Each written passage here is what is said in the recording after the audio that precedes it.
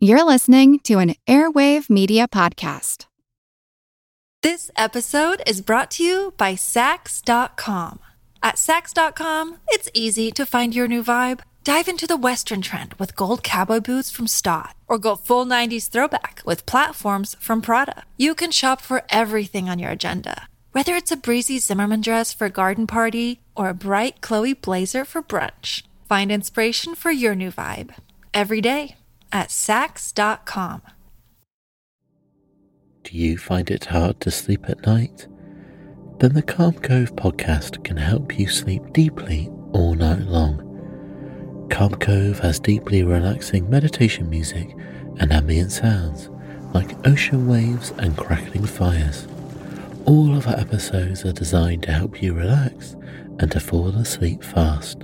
Calm Cove is brought to you by the team behind Sleep Cove, the sleep podcast that consists of spoken word hypnosis, meditation, and stories. So if you want to listen to a beautiful soundscape tonight, search for Calm Cove on Apple Podcasts or Spotify and see how we're helping millions of people relax and go to sleep every night.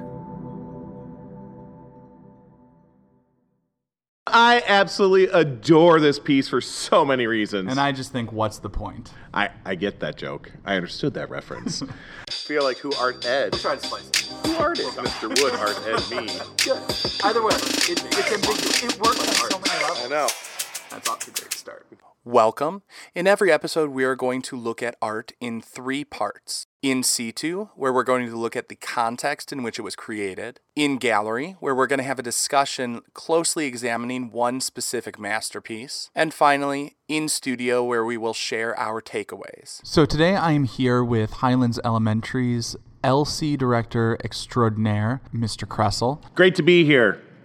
And we are going to be looking at Georges Seurat's Sunday en la Grande Jatte.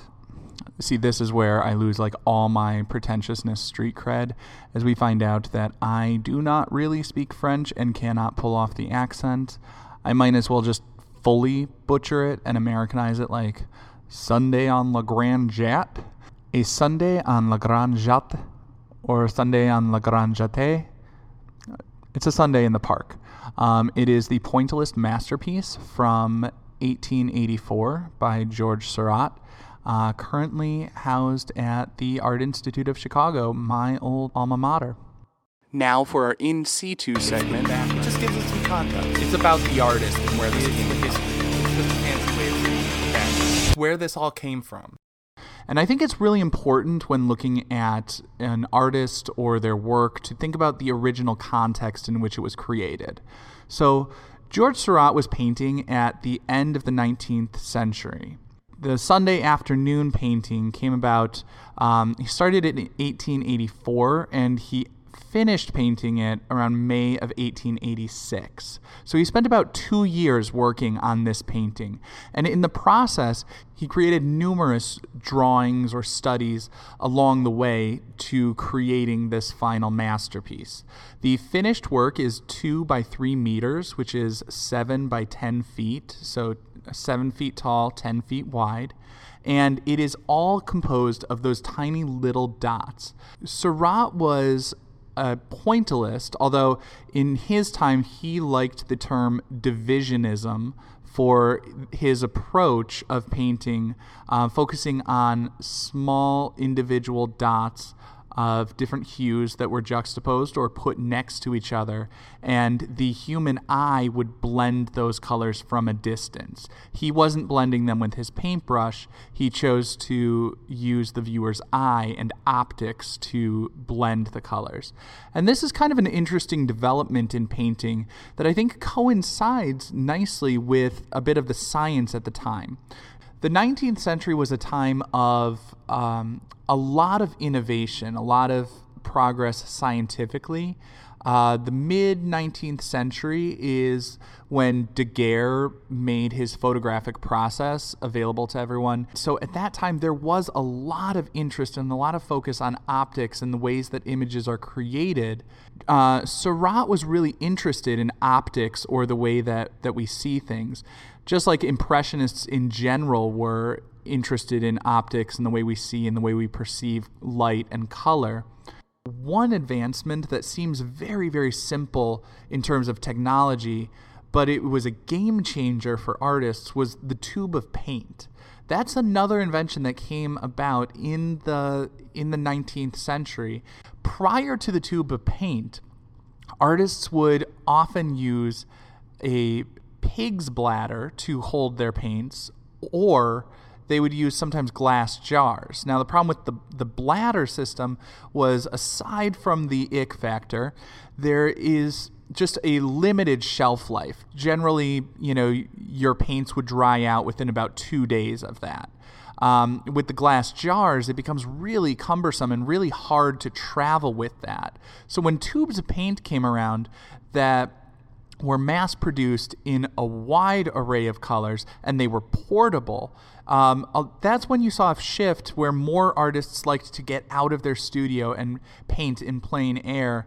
They went out to the park to make a study of what people were doing on a Sunday afternoon. This episode is brought to you by Sax.com. At Sax.com, it's easy to find your new vibe. Dive into the Western trend with gold cowboy boots from Stott, or go full 90s throwback with platforms from Prada. You can shop for everything on your agenda, whether it's a breezy Zimmermann dress for a garden party or a bright Chloe blazer for brunch. Find inspiration for your new vibe every day at Sax.com. Do you find it hard to sleep at night? Then the Sleep Cove podcast can help you. Hi, I'm Christopher Fitton, the voice and clinical hypnotherapist behind Sleep Cove. Sleep Cove features sleep hypnosis, meditations, and bedtime stories, all designed to help those of you who struggle at night to achieve a restful and peaceful night's sleep. Search for Sleep Cove on Apple Podcasts or Spotify and see why Sleep Cove helps millions of people sleep deeply all night long.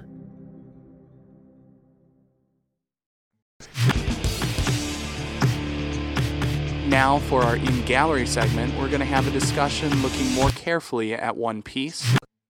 Let's start off with just first impressions. What do we think of this piece?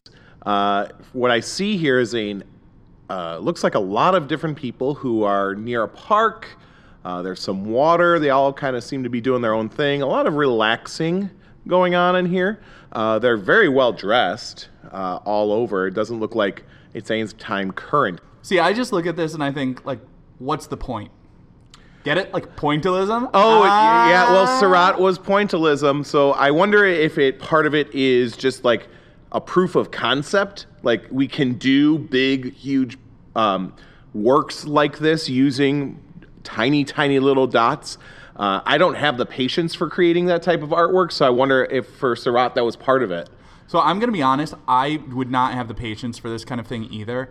I believe that this took about 2 years to paint because the overall piece is 10 feet wide, and it is all painted with tiny little dots. A part of this is he was really interested in color theory and some books that were written by chemists about how you could, I believe it was in the context of restoring tapestries and things like that, but a chemist wrote about how you couldn't match the color on its own. You had to match it relative to what was around it, because as the colors sort of mixed, your eye would blend them, and two near colors would optically mix to create a third color. Well, and that makes a lot of sense with what we know about how color works in all types of print now. Back in those days, this was kind of proof of concept. If you ever look at comic strips or really close up at certain pieces under a microscope even, you can see it's the same kind of concept happening. You have different dots that are actually next to each other that are combined to give the eye the appearance of a specific color. And that's basically the same thing we have happening when we look at the pixels on our screens. And I like that microscope analogy because it sort of has to do with how Seurat thought of this as divisionism. That is the term that he used, sort of thinking about dividing it up into smaller and smaller and smaller chunks of pigment that were then optically mixed. It also kind of lends itself to this discussion of fugitiveness within art and the idea of being able to seek that color and where is it and how do we get it to where we want to do it. It's hard to capture sometimes. Did you and I listen to the same NPR story this morning? We sure did. But I felt very, very smart saying it. About fugitive colors in the pastel world. Well, and I think this this landscape really lends itself to that when you bring in that idea of the chemistry of it. How do we capture those colors that we're really, really looking for when we're doing dots that are really hard to see, and then stepping back and looking forward at it in terms of scale. I think about the movie Ferris Bueller's Day Off, which you can only see when your parents are with you. If it continues to zoom in and zoom in and zoom in, you really start to see the separation of color. But when you stand back, you get this completely different viewpoint on this painting. It really is sort of like the original old school lo-fi, like 8-bit graphic celebration of color and painting in art. And just for context, when we say old school, we're talking about the mid to late 19th century is when he was painting. Now, shifting a little bit from how this was made and how he painted it and just the ridiculous dedication he had to painting this with tiny, tiny little dots.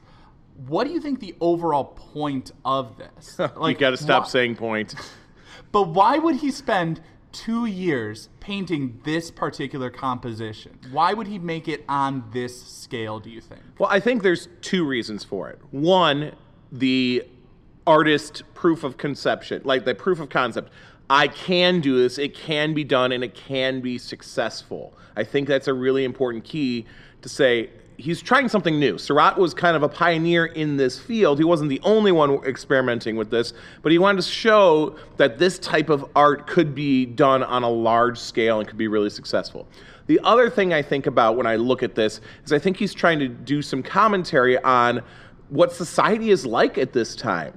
We're in France. I don't remember off the top of my head when this painting was completed. Do you? 1817? Exact year I don't know. This is in line with the Impressionist movement, which was the late 19th century. Okay, so late 1800s. Late 1800s, yes.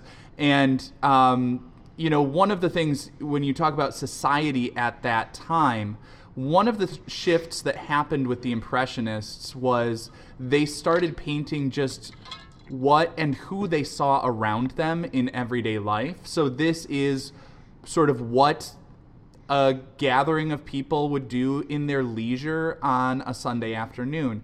And while to us that seems like, well, of course, you're going to paint what you observe around you in your everyday life, that was in some ways a shift from previous conceptions of what I'm painting on a large scale should be someone and something of massive historical importance. So, it was the shift to the everyman. So this is basically like the Instagram, social media, this is what's going on in my life today shift in art.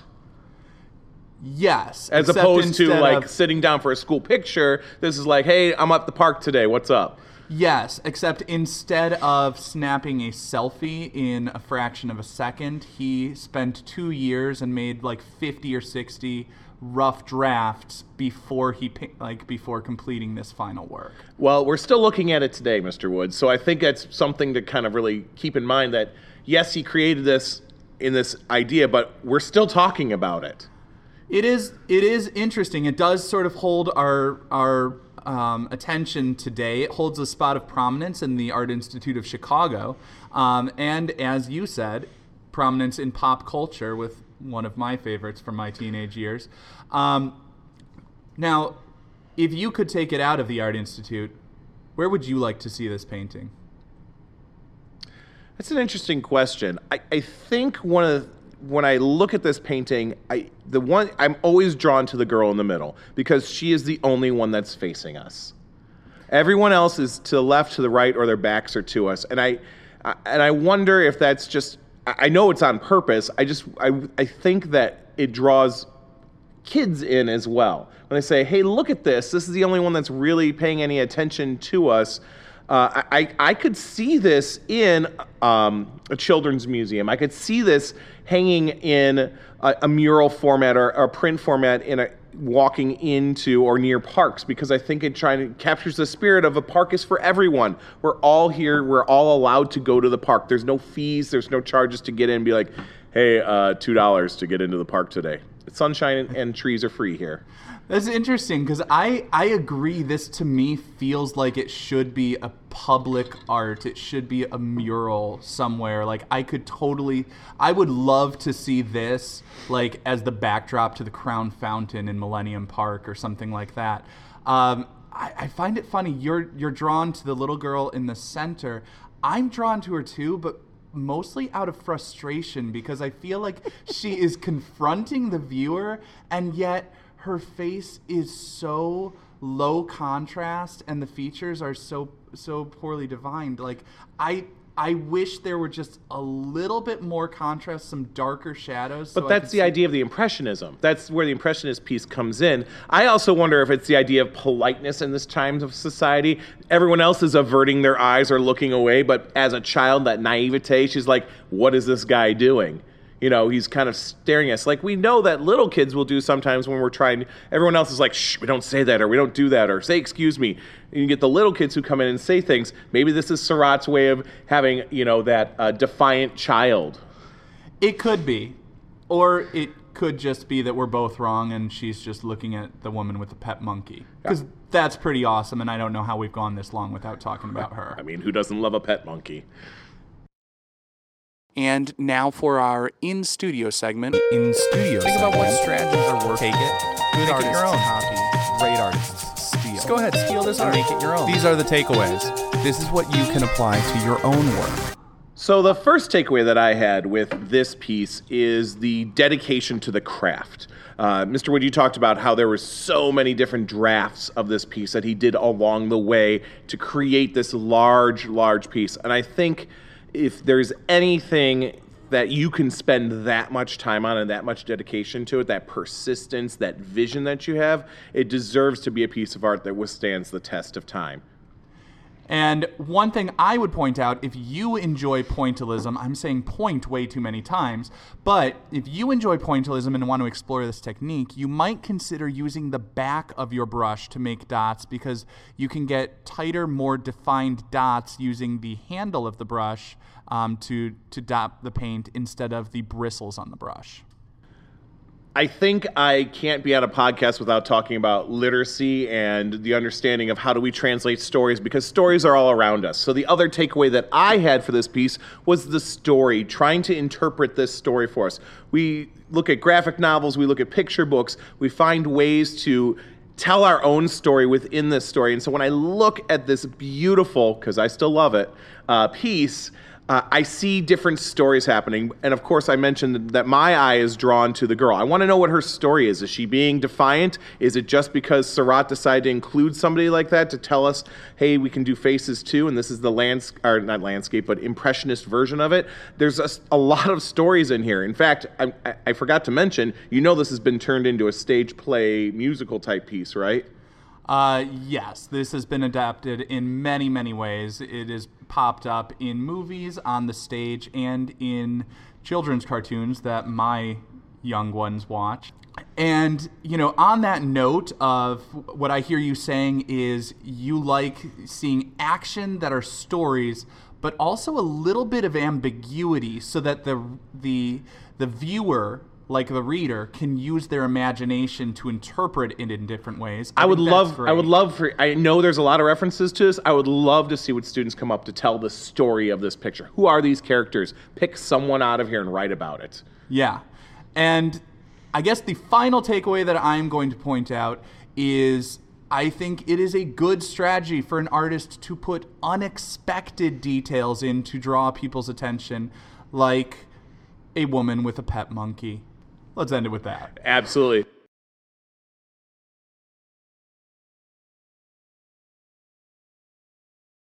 Art, it would really be great. Dun, dun, dun, dun. And I got my intro right there. Yeah, Thank you're you. welcome. Mr. Wood, art ed me. Thank you. You're welcome.